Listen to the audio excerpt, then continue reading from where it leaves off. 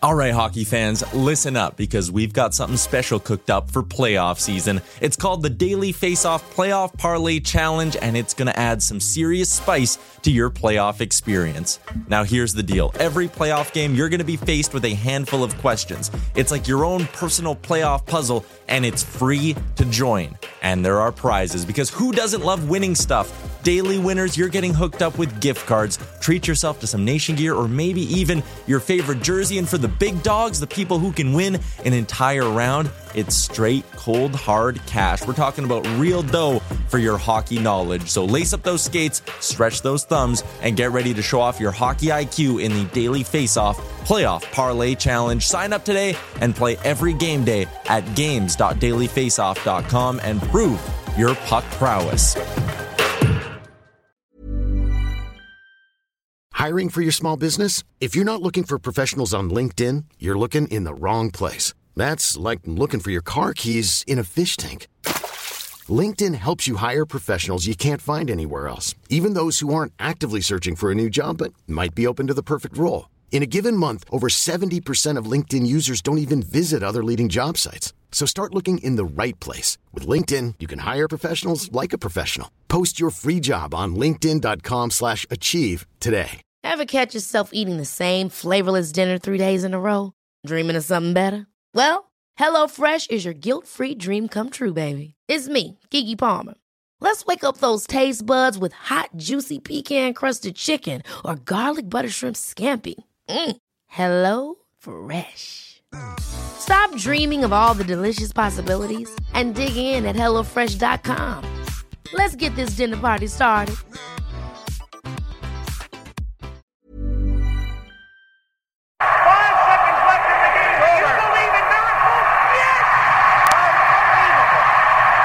The first selection of the National Hockey League draft belongs to... The Daily Face-Off podcast comes to you courtesy of the Nation Network. The first overall pick in the 2015 NHL draft. Gretzky had it, lost it. Yzerman picks it up. Yzerman moving. Blue line chance.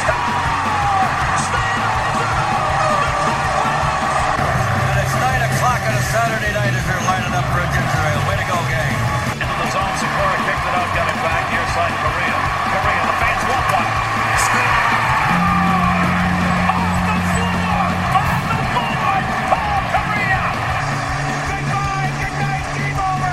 Daily Face-Off. The Daily Face-Off. The Daily Face-Off podcast with your host, Brock Seguin. Welcome, ladies and gentlemen, to episode number 33 of the Daily Face-Off podcast. As you just heard, I'm your host, Brock Seguin. With me, as always, to my left, we've got Michael Beebs Bondi. How's it going, Beebs? It's going good. Showed up, brought my A-game, so ready to go. Perfect. And in Brantford, we got Dylan D. Berthium. How's it going, Dylan? How you doing, Brock? Good. We actually did a pretty good job. Last week we said we'll be back early next week, but then we also said maybe not. And here we are. We're ready to go earlier than we expected. Yeah, you always got to temper the expectations.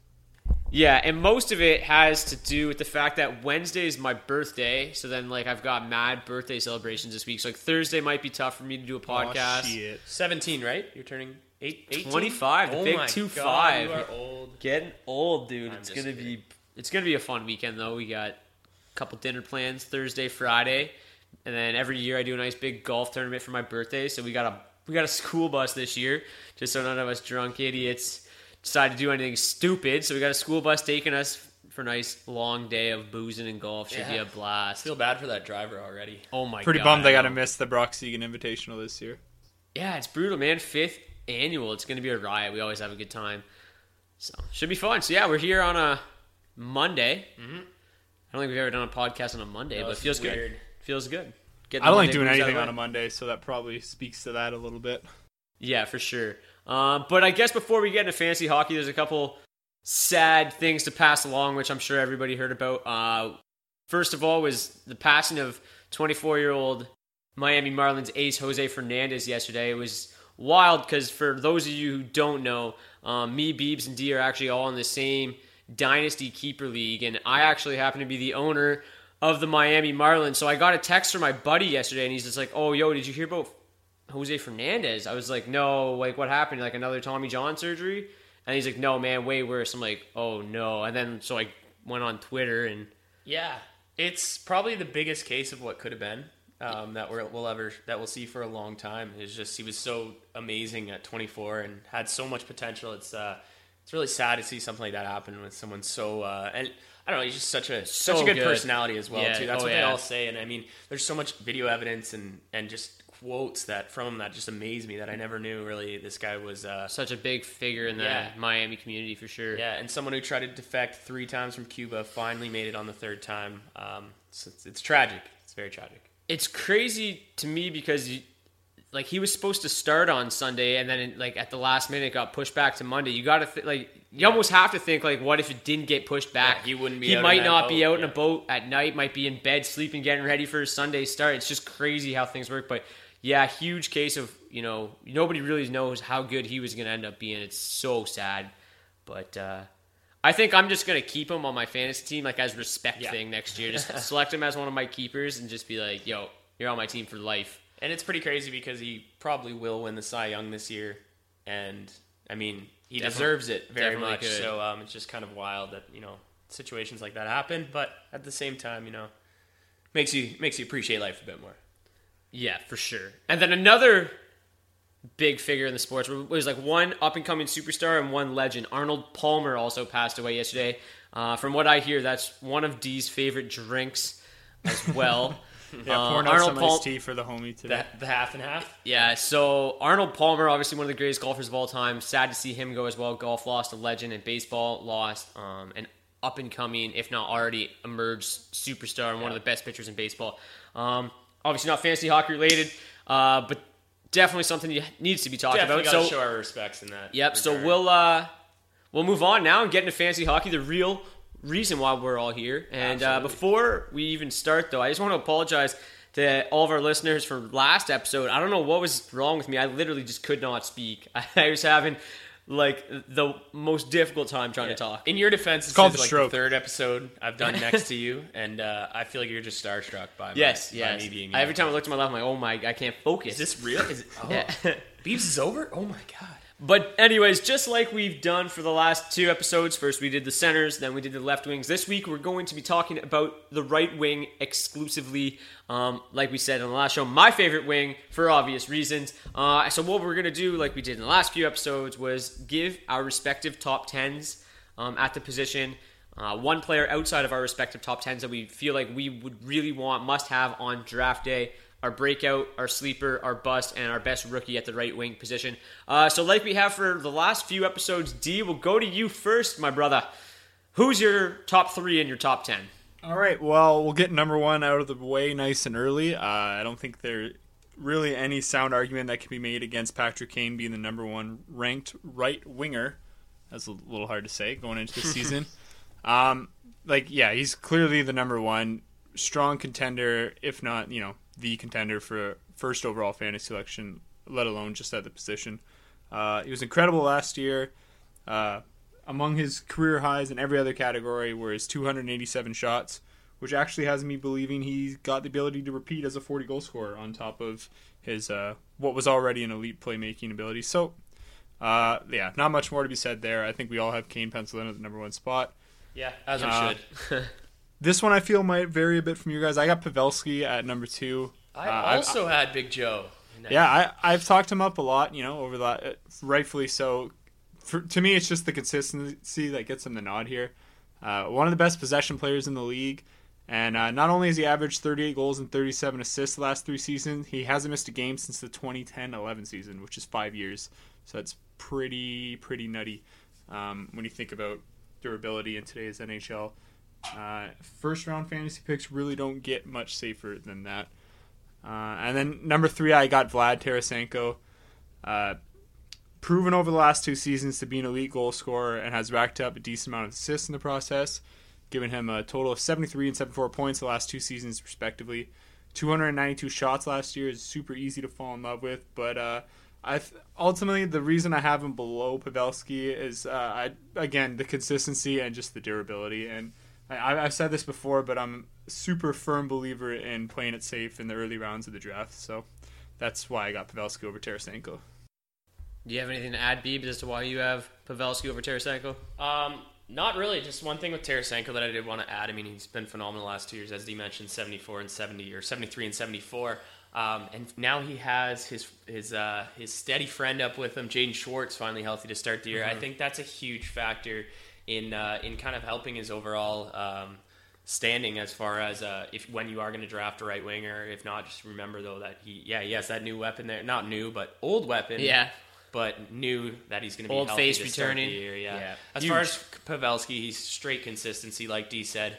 Guy doesn't miss games. He scores goals on the power play. He scores goals normally. He gets points. He's going to be playing with a familiar face in Joe Thornton, more than likely, and the same faces he's done this success with the past couple of years. So I don't really see any reason why it's going to change. One of the best goal scorers playing with one of the best playmakers is certainly a recipe for success. I don't know if you mentioned this, D, but Pavelski's over the last 5, hasn't missed a game in 5 years, like you said, and then his 116 goals over the last 3 seasons is second only to Ovechkin.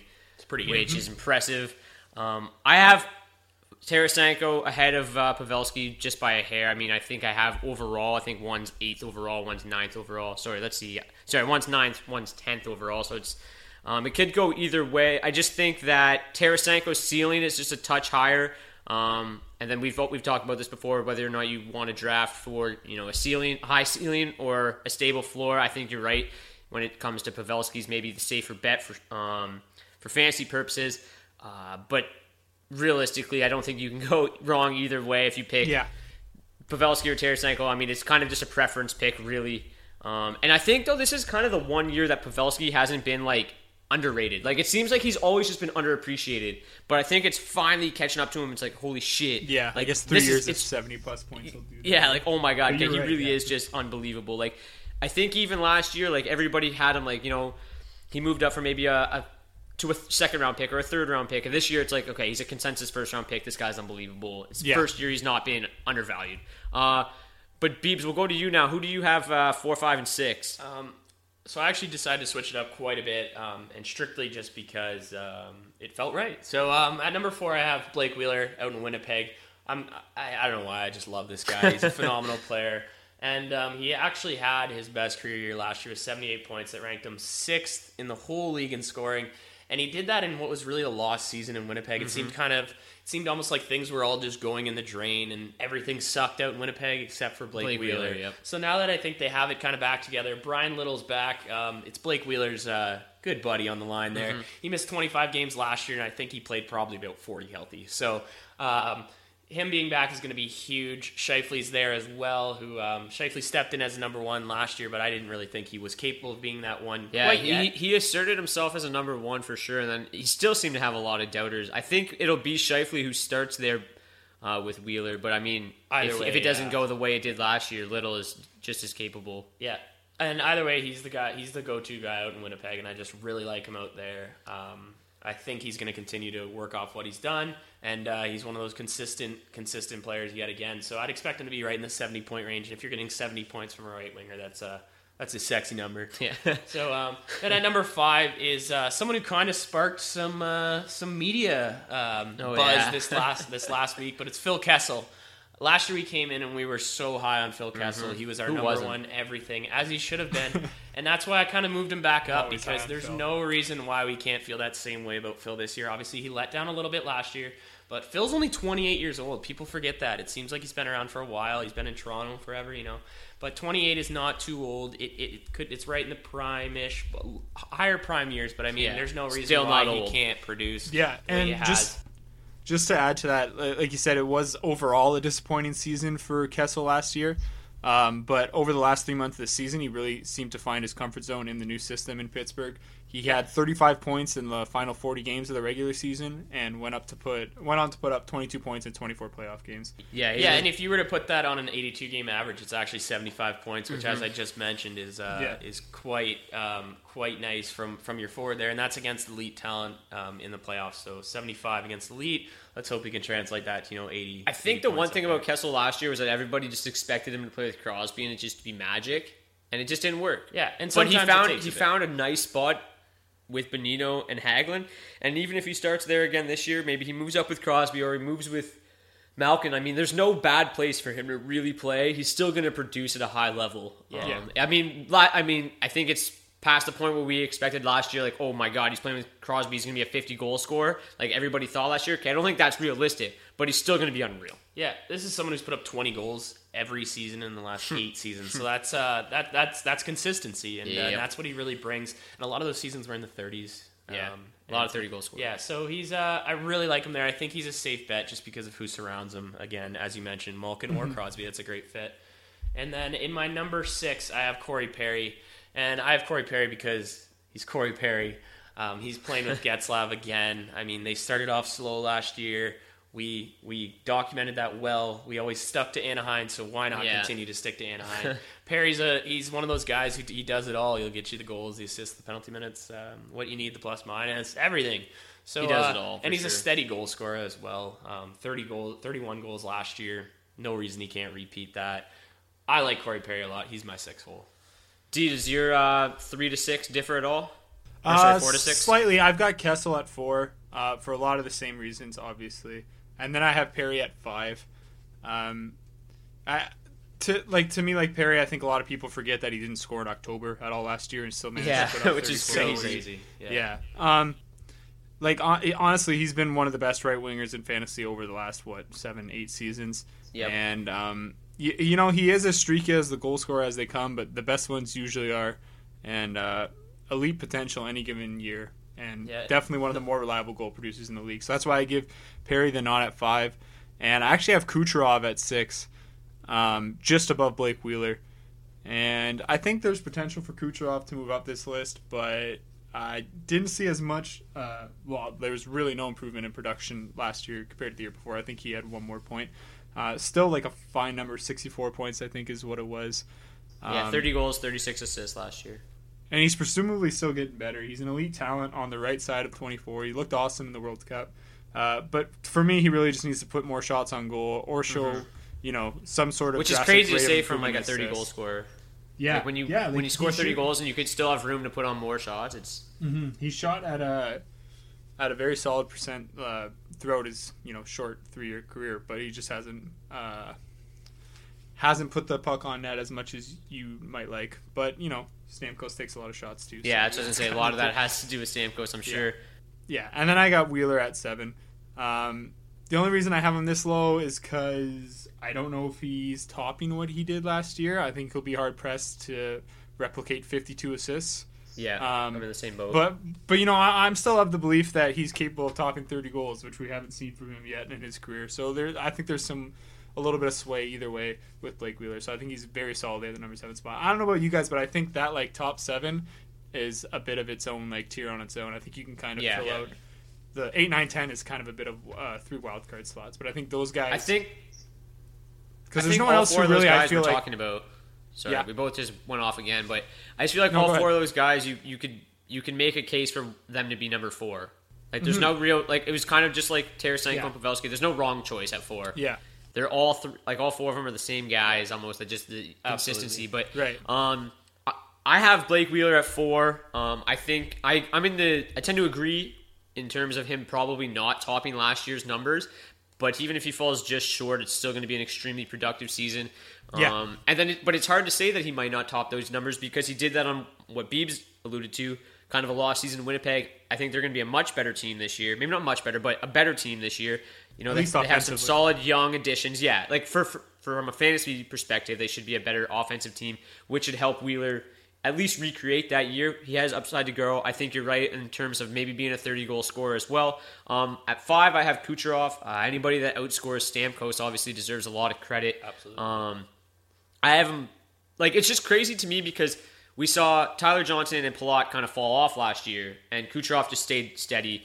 I think nobody really knows. We mentioned this a bunch last week about Forsberg and Gaudreau. I think we're just scratching the surface, and that's how I feel about Kucherov. I think he's tremendously, tremendously talented, and he's only going to continue to move up that lineup and play key minutes. I have Kessel at 6. I pretty much already said everything I need to say about Kessel, and then I have Perry coming in at 7. Now Perry, the only reason here's some crazy ass numbers for you. He's tied for 3rd in the NHL with 110 goals over the last 3 seasons. So obviously a tremendous goal scorer. As Beebs mentioned, he does it all. But then here's an even crazier stat. Perry has averaged a 30-goal, 30-assist season over the course of his career. Like, that's just insane. That's amazing. That's just insane. All while sitting in the box 100 minutes every year. But the only, like... It's the box of the bench, right? Yeah. That's true. Yeah. The only downside for Perry is now he's 31, as I mentioned, so he's on the wrong side of 30, and I just think that this is the year we finally see the Ducks take a step back. Yeah. They're not as good of a team as they have been in the past, and I just think that, you know, when you look at, you know, maybe the Lightning and the Penguins, that's just the thing, something that gives Kessel and Kucherov an edge over Perry for me, despite how consistent, how unreal he has been throughout his career. And then I'll continue with my 8 through 10, and then you guys can chime in with yours. Here is probably my most outrageous pick, and probably the one I've heard the most about from my draft kit, is Alexander Radulov comes in at number 8. Based on his numbers alone in the KHL, you have to expect this guy to come back to the NHL and succeed. He's just, I don't know. He's such a mercurial character. Scary. I just, like, he's terrifying. Like, absolutely. Honestly, like, I haven't ranked this high because I just feel like I had to, but I would never draft him there. I just wouldn't. He's too scary. I don't think I would draft him ever anyway. He's just terrifying. Is this number 8 for you? Yeah, I had Perry at 7. Radulov at 8. Like, you'll hear some of the other names we're going to throw for these spots, and it's actually not that crazy having Radulov here, in my opinion. It's not insane. It's just he's so terrifying. It's something in a year we could be talking about and say, wow, Brock, you were completely wrong, or damn, we maybe should have moved. Yeah, like I got chirped like crazy for having McDavid super high last year, and it ended up being pretty intelligent. But, like, just the numbers alone in the KHL, Radulov had 238 points in 181 KHL games since he left for the KHL. Yeah, that's so now he's back. He's playing on a pretty good team. He's going to see a lot of minutes, probably on a line with Pacioretty, maybe Galchenyuk. I mean, he has a lot of potential. He's got tons of offensive ability. It's just, will he be Radulov, or will he just be just a guy that's here to play hockey? Yeah, we'll have to see. Number 9 is probably one of my favorite players, and if it actually came down to me picking Radulov or Wayne Simmons, I would probably take Wayne Simmons because I just love the consistency, and I seem to have Wayne Simmons on my team every single year. He fell just short of 30 goals in 2012, 2014, and 2015. Obviously didn't come close to that during the lockout year, but he finally broke 30 goals with 32 goals last year.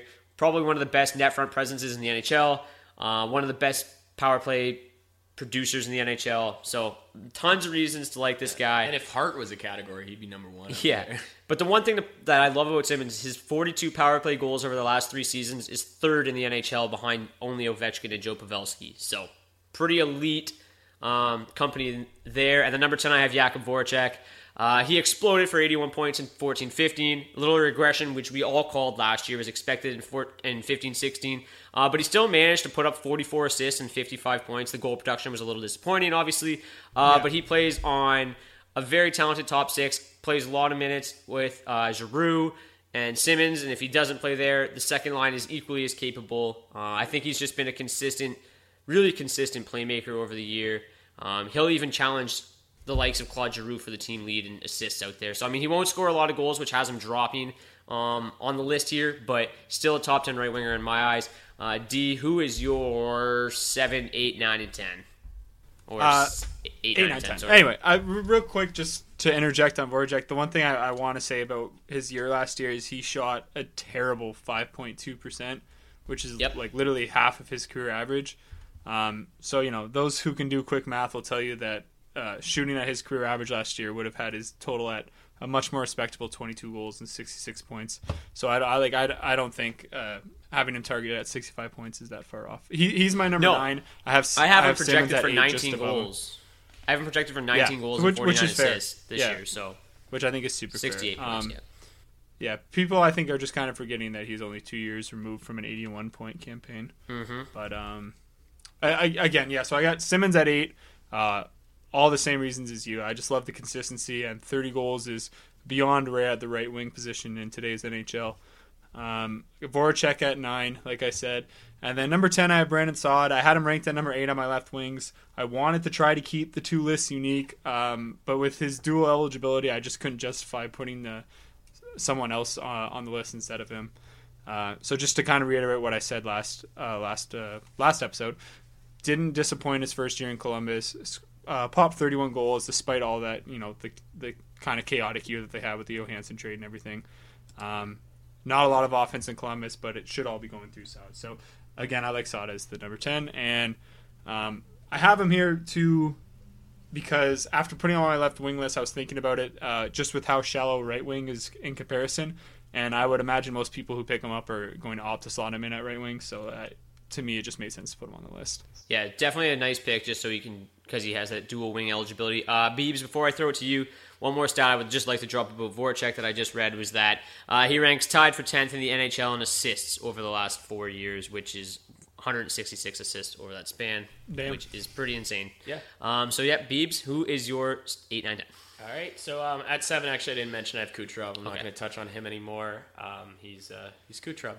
He's a great young talent. He's only getting better on a super exciting team out in Tampa. At number 8, this is where I kind of start to switch things up, and I kind of had to, strictly because I still can't calm myself down from what happened at the World Cup of Hockey, and that is Nathan MacKinnon. If there was one person who really brought their draft stock up in fantasy hockey through the World Cup, I think MacKinnon is that guy. He looked absolutely dominant. Looked like the guy that Colorado thought he would be when they drafted him first overall a couple of years ago. He's a supreme talent. I think this is his breakout year. Truly is. I just want to mention, I just looked over at your computer. The only thing you have written down about Nathan MacKinnon is, did you see this guy at the World Cup of Hockey? Come on. That's it. That's all you had to write. Yeah, no, I absolutely loved every second of watching him play, and I think under a new coach, I think it's time for him to have a system that really works and one that worked like it did in junior when he was out there. Patrick Maybe a system that can produce a fair amount of shots for your team. Yeah, absolutely. Yeah, shots are pretty key for offense. Well, and I have a lot to say about MacKinnon later in the show for sure. Especially for MacKinnon too. He's one of those guys who he's high volume of shots, which again wasn't happening the last couple of years the way it should have. It's the worst possession team in absolutely, and I hate it. But number 9, I got Wayne Simmons. Again, I think Wayne Simmons is a phenomenal player. He brings it all every night. You know he's going to give you hopefully 80 games unless I think his leg falls off, because that's one of those guys who will play through injuries no matter extremely what. durable. Loves the game. And then at number 10, I got Jakub Voracek. And the reason I just have him back there is strictly because of the goal scoring. I know we said it was down last year. Yeah, he averaged somewhere between 22 and 23 the previous 3 years, so you got to assume he's going to come back up there, like you said, at least into the high teens. Yeah, I just I don't like picking a guy who's I like having someone who's going to contribute both goals and assists with that high first round pick. But again, Voracek, not a bad call. He's got a good team around him, and I also don't think he's going to crack that first line, as you mentioned. Still a good top 6, so he's definitely in the top 10 category. But yeah, that's the one thing is the emergence of Brayden Schenn hurts him really a little bit, but he's still like we mentioned 100 if you're times. of the thought that Brayden Schenn kind of sucks, like I am. Yeah, I know. That's why you love Voracek. I hear you, definitely dog. Played into it. But so let's get into we'll look outside of our top 10s and talk about the guy outside of those top 10s that we must have on draft day. D, let's go to you. I'm going with Jordan Eberle. Nice, me too, man. Super solid. Really? Yeah. I did see that. Yeah, I saw your notes there. After I had already picked him, I'm just gonna say, but I think it's kind of we got the same numbers. Yeah, it's an obvious one. Just super intriguing draft piece, I would say. He's a solid talent who's had a bit of a low on ice shooting percentage, which is basically it's your whole team's shooting percentage when you're on the ice, right? So it kind of drove down his assist total last year. More than anything, I'm excited to just see what he can do on an extended run, playing on the wing with the god Connor McDavid. Eberle registered actually 16 of his 30 even strength points last year playing with McDavid, despite playing just 37% of his even strength ice time with Connor. Those numbers via Puckalytics.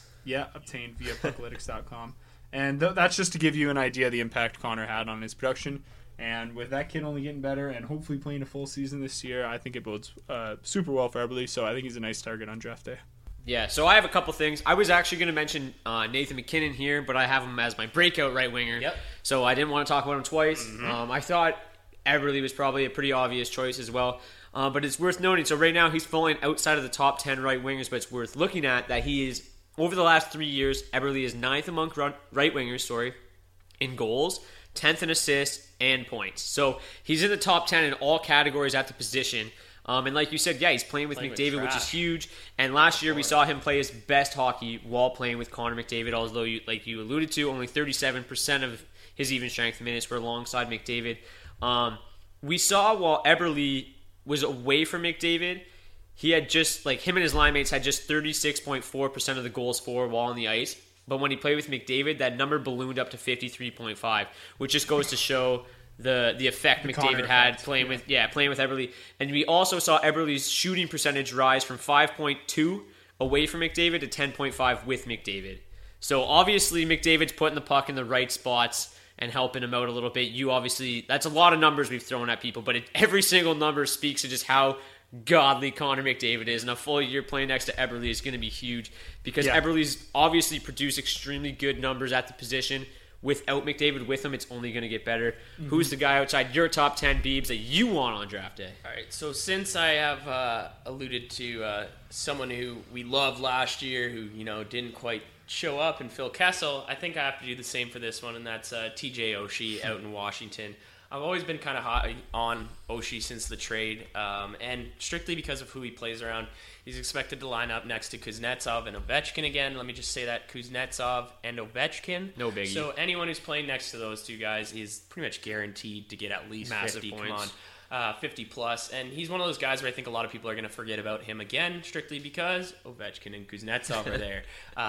But he's the best right winger out in Washington, and they're kind of weak on that side. So I expect him to hold the position. He put up career high in goals last year with 26.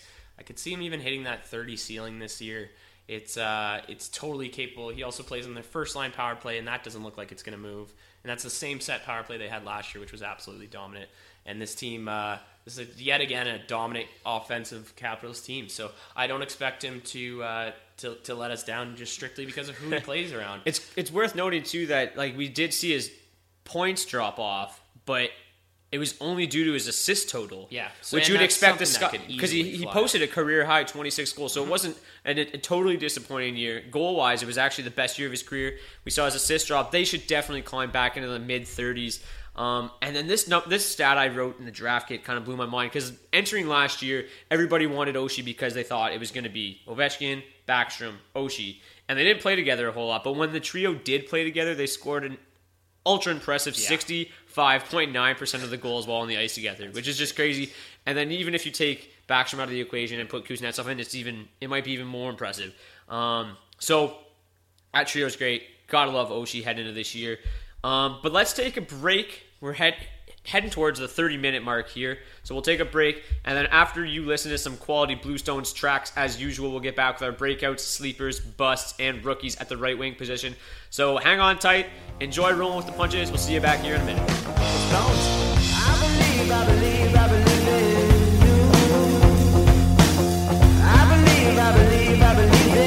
you. I took a chance on a dance with a lady so true. I believe in a lady like you. I know you're not an easy one to conquer.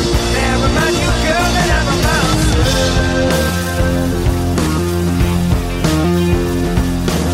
And if I make it chance, we move it closer.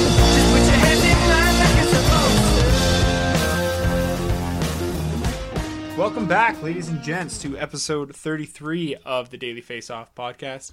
I am your co-host, Dylan Berthium. Hope you enjoyed those sweet riffs from the Bluestones. Right now, we're going to get right back into it, talk about our top breakout candidates at the right wing position for the 2016-17 NHL position. Let's hear what you finally have to say about one Nathan MacKinnon, Brock. Go ahead, bud. Oh, yeah, so as I mentioned earlier, Nathan MacKinnon, I wanted him to be my outside the top 10 guy and my breakout, but that just seemed unnecessary, so Jordan Eberle is a decent alternative. But MacKinnon, there's not much to say about MacKinnon that hasn't been said 1,000 times by us and other people. He's obviously tremendously fast and talented offensively. He had a breakout rookie year, and everybody just expected him to keep going up and up after that. So the last 2 years have been kind of deemed disappointing. Despite scoring at a 21-goal, 33 assists per 82-game pace, he's obviously had some injuries over that time. Despite playing for Patrick Roy. Yeah, exactly. And then this year he enters, like, that's kind of his floor, right? Like 20 goals, 30 assists. Like, almost seems to be like his floor entering the season, which is an extremely high floor. The one thing about MacKinnon is in some drafts, I think he's going to drop and he's going to be a steal. And then in other drafts, people are going to reach for him so early. So you just got to find the right time to take MacKinnon. Don't reach on him too hard, but you obviously can't let a guy with this much talent drop either. So, just real quickly, I'm sorry, I don't have it ready right in front of me. As of right now, I have MacKinnon projected for 25 goals, 37 assists, 62 points. And even that, I think, like, as a breakout candidate, even that I think is low. If he truly has a breakout year, he's going to top 70 points in my estimation. Especially 30 goals, but which is probably long overdue for him. Yeah, he's just so talented. And honestly, I've been high on the Avalanche all offseason. A more modern system is going to just help those really gifted forwards break out. Like, all of them. Yeah. Like, we talked about Landeskog. I know, D, you're not a huge fan, but more so even Duchesne and MacKinnon. Like, I just expect so much more out of what we've Well, I will say I have higher hopes for anyone on the Avalanche now than any time during Patrick Waugh's tenure. So, yeah, and these are all guys that have been there for so long that people kind of forget that they're still young and improving, and they're only getting better. So let's hope that can translate well with MacKinnon. As a massive Red Wing fan, nothing makes me happier than that Patrick Waugh was just a shit coach. Hey, he won. Awesome. He won the Coach of the Year award, the Jack Adams. Yeah, and then just after that, that's all he needed. People won't forget that. Bye, Felicia. And he got a couple quotable interviews. So yeah, he's pushed the class over in his first year. Yeah, he's just guy's brutal. Should not have won the Jack. We should have him as a guest. No, he shouldn't have. They're like, it's Patrick Waugh. Give him the trophy. Can we talk about how Wayne Gretzky was also a coach at one point? That was hilarious. He was also terrible.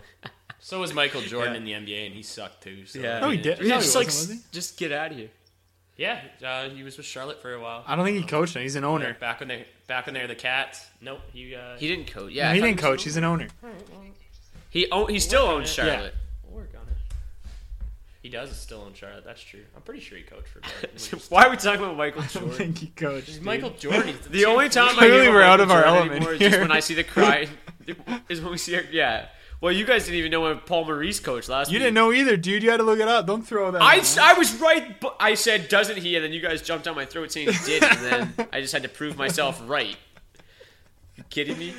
But Beebs, stop looking up Michael Jordan on Google. Coach Who is your breakout right winger? No, he didn't. Yeah, no, you're right. He didn't. Get out of here. I was thinking Isaiah Thomas. Same shit. What? By the way, my break.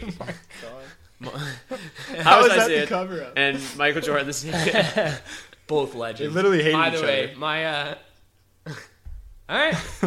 Well, my sleeper right winger. Actually, we're not even on sleepers. We're on breakout. Get your head in the game, bro. You guys threw me off with the 2-3.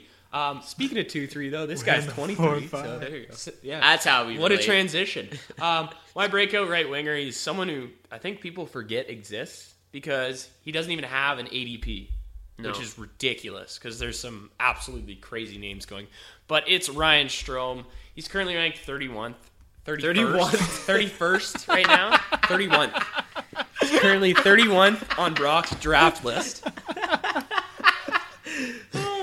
That's the word, right? I can't believe what I just heard. Currently ranked 31st on drafts. Oh, wow. We're just struggling. Anyways, Strome a couple years ago, 2 years ago, had a 50-point year, and people kind of expected him to break out last year and build on that 30-point year. And then he just came out and dropped a huge poo on his season. Yeah. Put up 8 goals, 20 assists, got himself demoted to the minors. It just wasn't good. That's for where Ryan you're Strome. headed if you say 31st again. I know. I'm just going to, yeah. And Brock just got me to start writing articles, so now he's just going to pull that. He's going to pull that card from me. Oh, my God. This guy thinks 31th is a thing. But anyways, if there's an AHL of podcasting, I'd be sending you for a conditioning stint. Going right there. I would kill it, absolutely. But Strome's going to step in the top 6 that lost Kyle Okposo, as we know, and I could see him kind of being Okposo Part 2 in a way.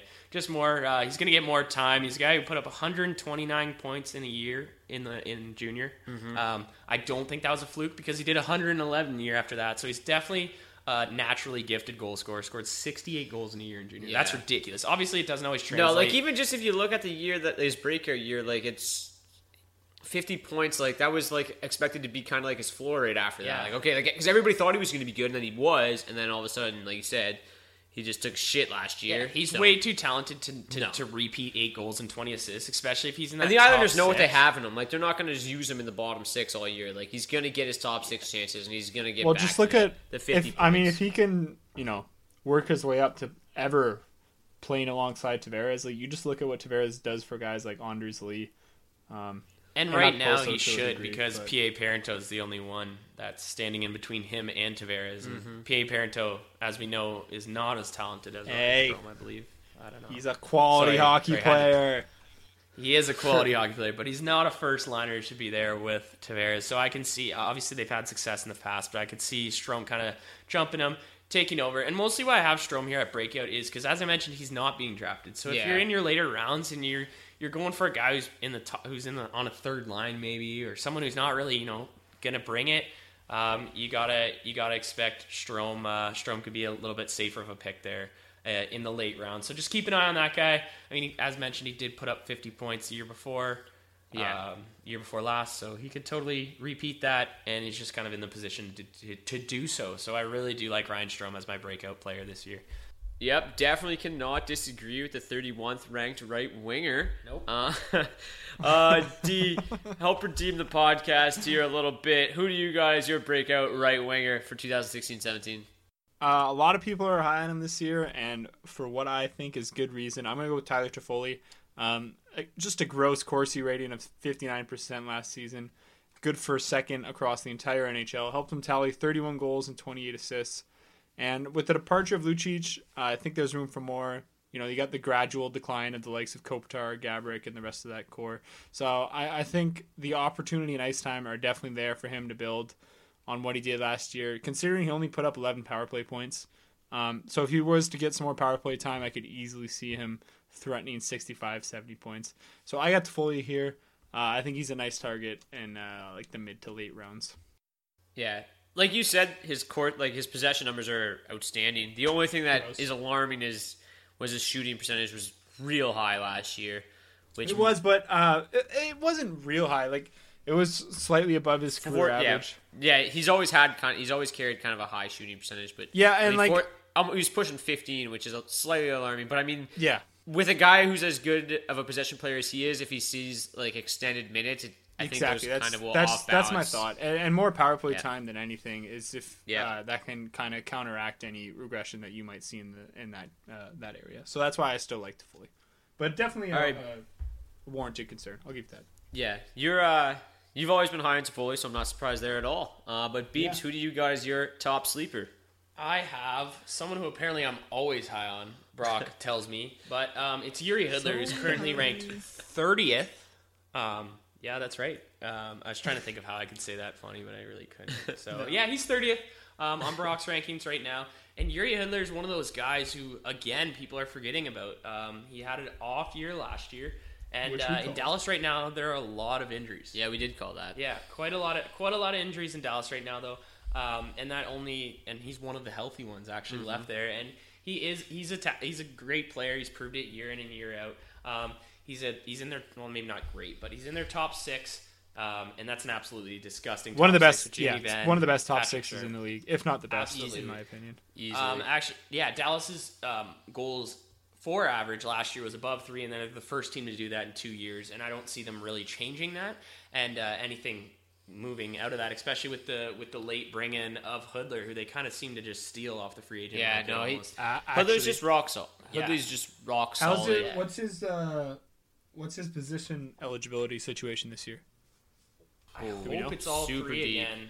I'll look right now. It won't be to start the year. I got it on here somewhere. I just don't know where he at. This is a guy though who 2 years ago had a 76-point campaign in Calgary, and that was with a couple of wingers who were kind of just developing in Sean Monahan and Johnny Gaudreau. Well, now he actually has the developed players around him As of right now, he's lining up next to Spezza and whoever decides to take Nichushkin's spot up there. Hemsky if he's healthy, I'm sure. Yeah, exactly. So my thing he's about got center and right wing right now, for the record. Yeah, that's not bad. So my thing about Hudler is kind of the same thing about Strome. If you're at the end of a draft, you're looking for someone who can get you points. He's going to be a guy who I think it's really hard to see him putting up anything less than what he did last 50, year. Or even last year, yeah. So 50 points from a guy you're going to get at the end of the draft is a pretty nice literally probably the last little round. pickup. Yeah, absolutely. So definitely keep an eye on him. He's one of those guys who could have a big year just because of the people around him again. And you can't deny talent around a player. It just it turns into success. The one thing is, like, we saw that 31 goals was just ridiculous. Yeah. He might not even be a 20-goal scorer in Dallas, but he's going to put up points. He has definitely 50-point potential heading into this year. My sleeper right wing is Riley Smith, whose average draft position right now on Yahoo is 168. But I have him ranked at 126. He set a new career high with 25 goals last year. Also had a really impressive playoff run with the Panthers. The one thing, too, about Riley Smith that's huge in fantasy hockey, he's only missed one game over the last 3 years. He's a very capable scorer, capable of putting up, goals in the mid-20s like he did last year, and on a very talented Panthers team. Yep. Assists in the 30s is definitely doable as well. So Riley Smith, way late in drafts right now, 168th overall. Yeah, that doesn't matter. He's way better than his brother.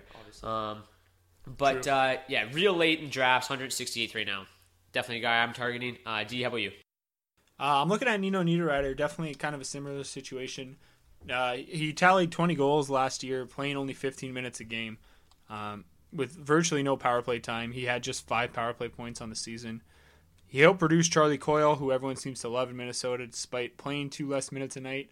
And honestly, if the Wild can just wake up to the talent that they have, I've always been high on Niederreiter. I think he's got a lot more potential than what we've seen, and I think his per 60 point rates kind of show that. If he can just get any type of uptick and opportunity, whether it be playing with one of the first 2 lines at even strength or just getting some more power play time, he could easily break 25 goals, threaten 30. And, he's got an ADP of just 162 right now in Yahoo, going undrafted in plenty of leagues. So definitely a guy I think that's worth a flyer at the end of the draft, like these other guys that we're talking about right now. I've always been high on Nino as well.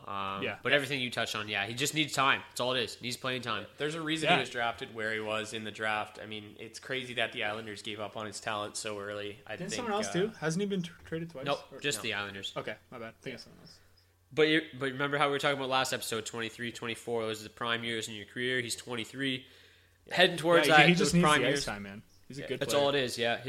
I was just going to mention, I figured you would mention it as well, but his numbers per 60 are they're very strong, and he just needs the time. Yeah, also, he's never really played with a true center out there, and they brought in Eric Stahl that pushes Mikko Koivu back and very easily could line up next to him. Yep. Mikko Koivu is a great option for assists, and if he's feeding Nino, we could have some chem. Yeah, Nino is just such a good power forward. Like, he's just needs the time. Yeah. I don't know how many times I can say it. I think I said it But who's your bust, Beebs, heading into the 2016 season? Okay, so I hate doing this. I actually wrote about this guy earlier this week and mentioned how he could easily, he's in a great position for success, blah, blah, blah, blah, blah. But I choose Jaromir Jagr, and there's so many people who are going to be against me on this one, but it's just, I know we say it every year, he has to slow down, but he has to slow down. He's 44. Yes, that's 44, that's as in... yeah, exactly.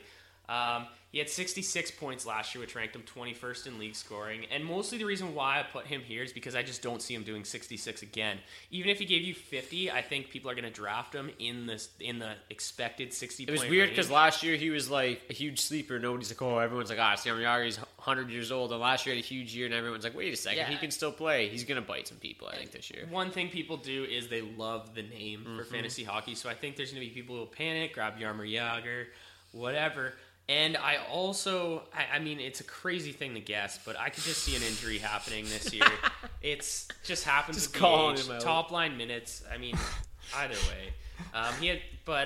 He's a guy who only a couple of years ago had 47 points 2 years ago. So I could see him going back more to the 47, 50, or 45, 50 range in points. Again, Yogs, I love you. I love what you do. Prove me wrong, please. But I have him going a lot higher than he probably should. I agree. As the young, talented forwards that Florida has slowly and steadily improve, they're gonna take away more and more ice time from Jágr, be it on the first line or on the power play. So I think it's inevitably gonna happen. It's just in their best interest moving forward. But yeah, hopefully, like you said, maybe that doesn't happen and he proves us all wrong, because he is a joy to watch. Yeah, sure. You gotta love it, but at the same time, so close to becoming second on the all-time scoring list. I know, too. He's right there. What is he? 19 points away from Messier. He's doing the Gordie Howe route to do it, but I still respect it. Yeah, it's crazy. It's crazy that like at the start of the show, I said I was turning 25 on Wednesday, and then you guys called me old, and we just talked about a guy who's gonna be 44 and still old. kicking in the NHL. He's ancient. Yeah, I am. Yeah, Jesus. But who's your? Actually, I'm gonna go with my bust first.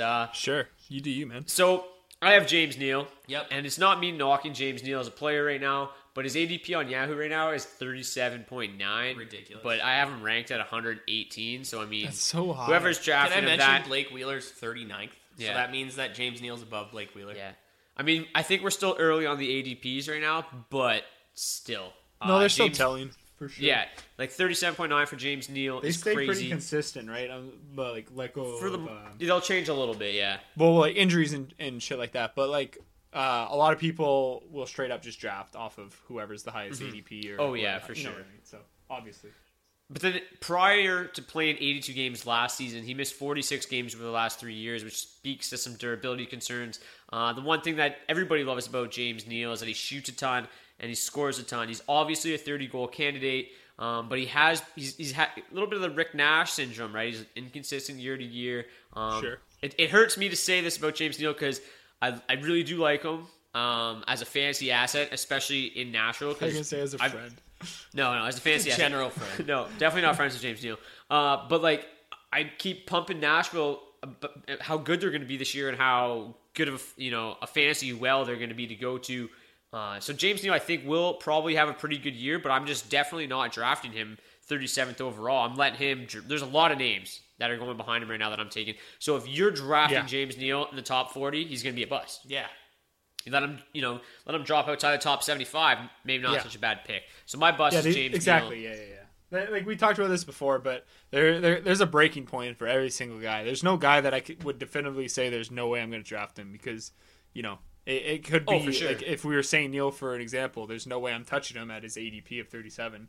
But if for some reason he's hanging around in the 85th to 90 slot, I'm probably going to take him then. So that's what it's all like about. right now he's a late third, early fourth round pick, which where true, you could be getting somebody like, oh man, anybody. Well, you probably get a could be defenseman there. to match You could that have production at that spot. Panarin, Roman Josi, a goaltender, Taylor Hall, Phil Kessel, Corey Perry. Those guys are going to be somewhere near there.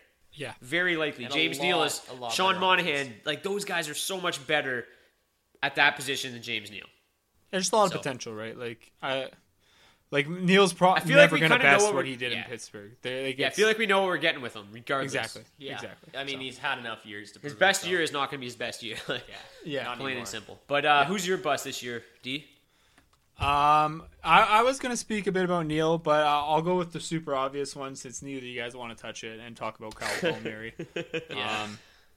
Honestly, I think last year was just more of a situation of, we talk about in fantasy basketball on the terrible team, someone still has to score and rebound. It's the same idea in the NHL. Someone still has to eat that first line time and power play unit. And that's basically what Palmieri was last year, in my opinion. Leading to him posting 30 goals, probably a bit of luck. And, I think he definitely probably took some strides in his game. But this is a guy who previous career high was 14. And I just think with Taylor Hall in the picture now, the same opportunity won't be there. And I'm just not seeing enough underlying stats to support his average draft position right now of 105 in Yahoo. There's just a lot better options you can be getting at that point. If I was to speak positively about Palmieri, I'd say he's got a pretty solid chance of still breaking 20 goals. Coaches don't forget how good he was for them last year. So I'm sure he'll still get some power play time. And who knows, he could end up finding some time with Hall and Enrique, but I don't see him posting 30 goals again. And the assists obviously aren't going to be there. So I'm not looking to draft Palmieri anywhere near 105, which is where he's going right now. Yeah. I think like last year is as good as it's going to get for the guy, right? I mean, probably. He's still going to be a serviceable fantasy asset, I think. At least for goals. But like last year was literally just career highs across the boards. Minutes played, goals, assists, points, shots, like everywhere. Yeah. Everywhere I still think he's going to be rosterable, which honestly I had to think about for a second. But like there's still year, not a lot of depth in New Jersey, as good as, Taylor Hall, we're all expecting him and hoping for him to be. There's still not a whole lot of depth there. So and he could be on the right wing of that line, and it could be dangerous. You never know. But I just 30 goals, 27 assists. Like this year, I have projected for 26 goals, 28 assists. I just don't think he'll top last year. I think he'll probably come close. And like you said, what do you say? 105 is his ADP right now. Yeah. Excuse me, sorry. Yeah, I have him at 141. So a couple, three or four rounds later than than he's going right now, which I think is probably a pretty good spot for him. It's another situation where I feel like a lot of people are going to have that train of thought. Like a lot of people aren't going to want Palmieri on their team. You love the guy that takes him at 105, right? Because you're looking at like some other names that are in that range, and then they go, "Oh, Kyle Palmieri," and you're like, "Oh, Jeff Skinner's still on the board." Like, but again, if everyone's on the same page, he'll probably have enough opportunity to warrant him being drafted in what I would call the late mid rounds, like he won't. He won't be the waiver wire savior he was last year. He'll be a guy that either was a solid draft pick or a bust. He could very well be on the wire within a few weeks, but not much else to say. We're moving on to the rookies. I'm going to start rookies here just because I think I've obviously taken the obvious one here in Patrick Laine. Laine has a lead. Yeah, he's the obvious choice at right wing. Lethal NHL ready shot. Should probably be thrown in the top 6 right away, which bodes well for him. Obviously, as we mentioned earlier, they got Scheifele and Brian Little. I don't think it matters which one he plays with. Obviously, he's going to be stuck behind Blake Wheeler on the depth chart. Unless they get creative. But yeah, if somebody moves to the left side or whatever. Yeah. But he, as of right now, he's not the favorite to lead rookies in points, but he's probably the favorite to lead rookies in goals just because of that shot. I think, as I mentioned before, Austin Matthews is probably the clear favorite for I think lead. Either of them could go either way for the two guys. Yeah, I think honestly, I have Laine projected for like 25 goals and Matthews projected for like 23. Like it's I would say there's more talent on Winnipeg right now, but potentially more opportunity for Matthews. I think Matthews is the better player, but I just think Laine is probably the better goal scorer. That's all. Like I honestly, I tried to justify, because I knew you were taking Laine, and I was trying to justify writing up on someone else, but I couldn't bullshit it. I got it. Like there's no one close to Laine. Beebs is gonna, I think, give you someone else to at least consider in that regard. But I think even you would say Beebs that it's just another option, and Laine is the clear number one in the rookie spot here. Yep, going in, I mean, Laine was my guy. And another thing about Laine, too, is he's been playing in this World Cup of hockey with Finland next to NHL-ready players. So he's going to be even more ready for the league than most rookies are when they first come in. Of course, Matthews has been doing the same thing, but they're really the only two rookies coming in that have done that. Zaitsev as well. I'm sure D likes to hear that name. But those are 3 rookies who are NHL-ready now that they've gone through these big tournaments. Yeah. But as you mentioned, I did want to go away from that. I personally love rookies more than anyone, I think. And I considered, what if Laine gets injured 2 games in the year? We're gonna have a different guy take the role, right? But my guy here is someone who comes from the same country. It's Jesse Puljujarvi, who was one of those guys who was right there with Laine at the beginning of last year with Central Scouting. He's right there with Matthews and Laine as an expected potential top 3 pick, and then he ended up dropping, and Edmonton won the draft yet again. It seemed like as they took him with the 4th pick, and this is a guy who's going to slot right into their top 6. It looks like, if not the top 9, which is even just minutes itself, and that's kind of what you're looking for in a rookie. You want someone who's actually playing, of course. And Puljujarvi's a big body. He's going to. I have a feeling he's going to fit right in out there, and maybe not crack. He won't be cracking that top line, but there's still some good talent around. There's definitely room for him to surpass somebody like Nail Yakupov for top 6 minutes. I mean, absolutely. Yakupov's really just, nobody really knows what you're getting with him at this point. Yeah, and part of the reason why Puljujarvi's draft stock dropped so much is because he kind of had an off year and he got hurt, and that's exactly what it was. But once he actually got healthy, he actually put up 9 points in 10 games in the Finnish Elite League out there. That's pretty impressive, and that just shows the guy's talent when he truly is giving it 100% out there and has everything in order. So this is a guy where I'd expect him to at least have enough stock to maybe draft him late rounds. Keep an eye on him. Again, he could be a surprise. I could even see him up there competing with Laine for points. Maybe not. That's wishful thinking. Totally wishful thinking. Hey, but at least you picked somebody other than the obvious guy. Yeah, there's a couple out there. Definitely keep an eye on Sebastian Aho out with the Hurricanes. He's going to step in. Another Finnish player. You got to love that Finnish top line that was playing at the World Juniors. The one thing that's crazy about Puljujarvi is it seems like all of the previous top picks for the Oilers were kind of the same guys. They were just like speedy scorers, where Puljujarvi's guy, he's a big body like you mentioned, and he's also a really good two-way player. So I think that might limit his role a little bit in his first year. He might play a little bit more of a third-line role than somebody like Yakupov, just because he's actually a gifted two-way player. He can play defense, but I like Puljujarvi as well. There's actually a really good crop of right-wingers. I'm just going to go through a number of other ones as well that you should probably take a look at on draft day. I know we mentioned this guy earlier. DU talked about him as a center. I think he'll end up with right-wing eligibility at some point. He might already have it, I'm not entirely sure. But William Nylander in Toronto, I have him projected for 46 points. Another right-winger in Colorado is Mikko Rantanen. Yeah, I didn't want to touch him. Didn't want to be biased. One in Toronto. Yeah, Rantanen is, I have him projected for 42 points. Mitch Marner also in Toronto. I have him also projected for 42 points. Just for the record, Nylander does have center and right wing eligibility. That's what I thought. Okay. Because, yeah, he's going to probably spend the majority of the year. And then another guy who I think is going to fly under the radar a lot this year, and he might actually be Matthews' toughest competition for rookie scoring. This was actually my original choice, by the way. Oliver Bjorkstrand in Columbus. We got to look at him kind of early last year, but he didn't, or late last year, sorry, but he didn't play enough games for him to ruin his Calder Trophy eligibility. He was a mid-round pick in the NHL draft, third-round guy, but he managed to score 4 goals, 4 assists in 12 games for the Blue Jackets last year, and then also had 29 points in 51 games with Lake Erie. That included 17 goals.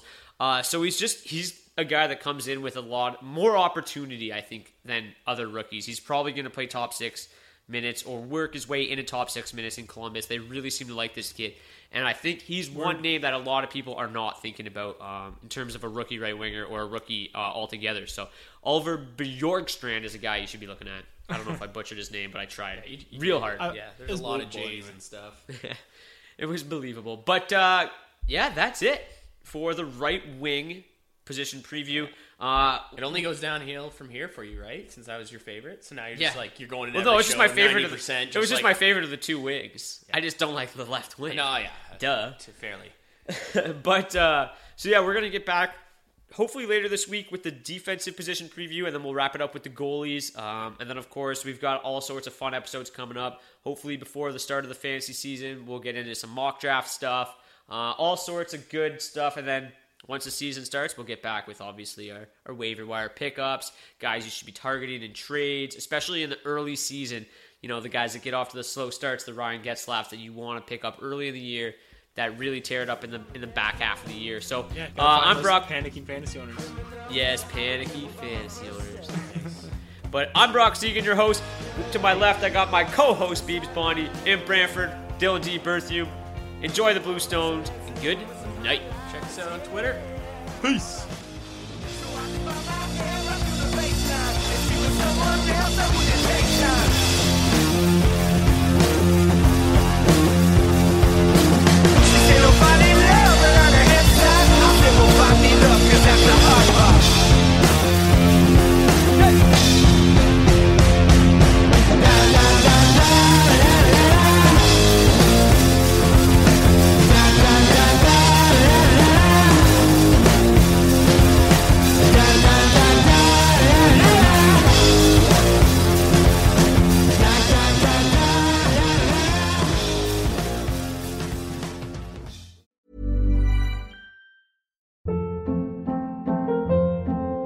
Hold up. What was that? Boring. No flavor. That was as bad as those leftovers you ate all week. Keke Palmer here, and it's time to say hello to something fresh and guilt-free. Hello Fresh. Jazz up dinner with pecan-crusted chicken or garlic butter shrimp scampi. Now that's music to my mouth. Hello Fresh. Let's get this dinner party started. Discover all the delicious possibilities at hellofresh.com.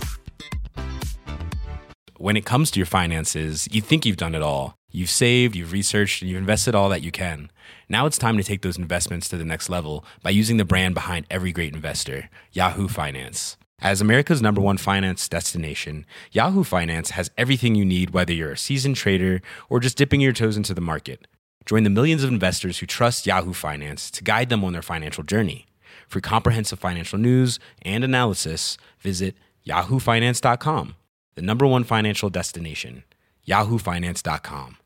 Are you ready for truly hydrated skin? Meet Hyaluronic Body Serum, a breakthrough in body care from Osea. It's clinically proven to instantly increase hydration by 161%. Their lightweight, fast-absorbing serum delivers 24 hours of nonstop hydration for silky smooth skin without the sticky afterfeel. Osea's latest innovation combines the magic of their best-selling Hyaluronic Sea Serum with a new formula that's good for the whole body and 5 types of hyaluronic acid to target every layer of the skin.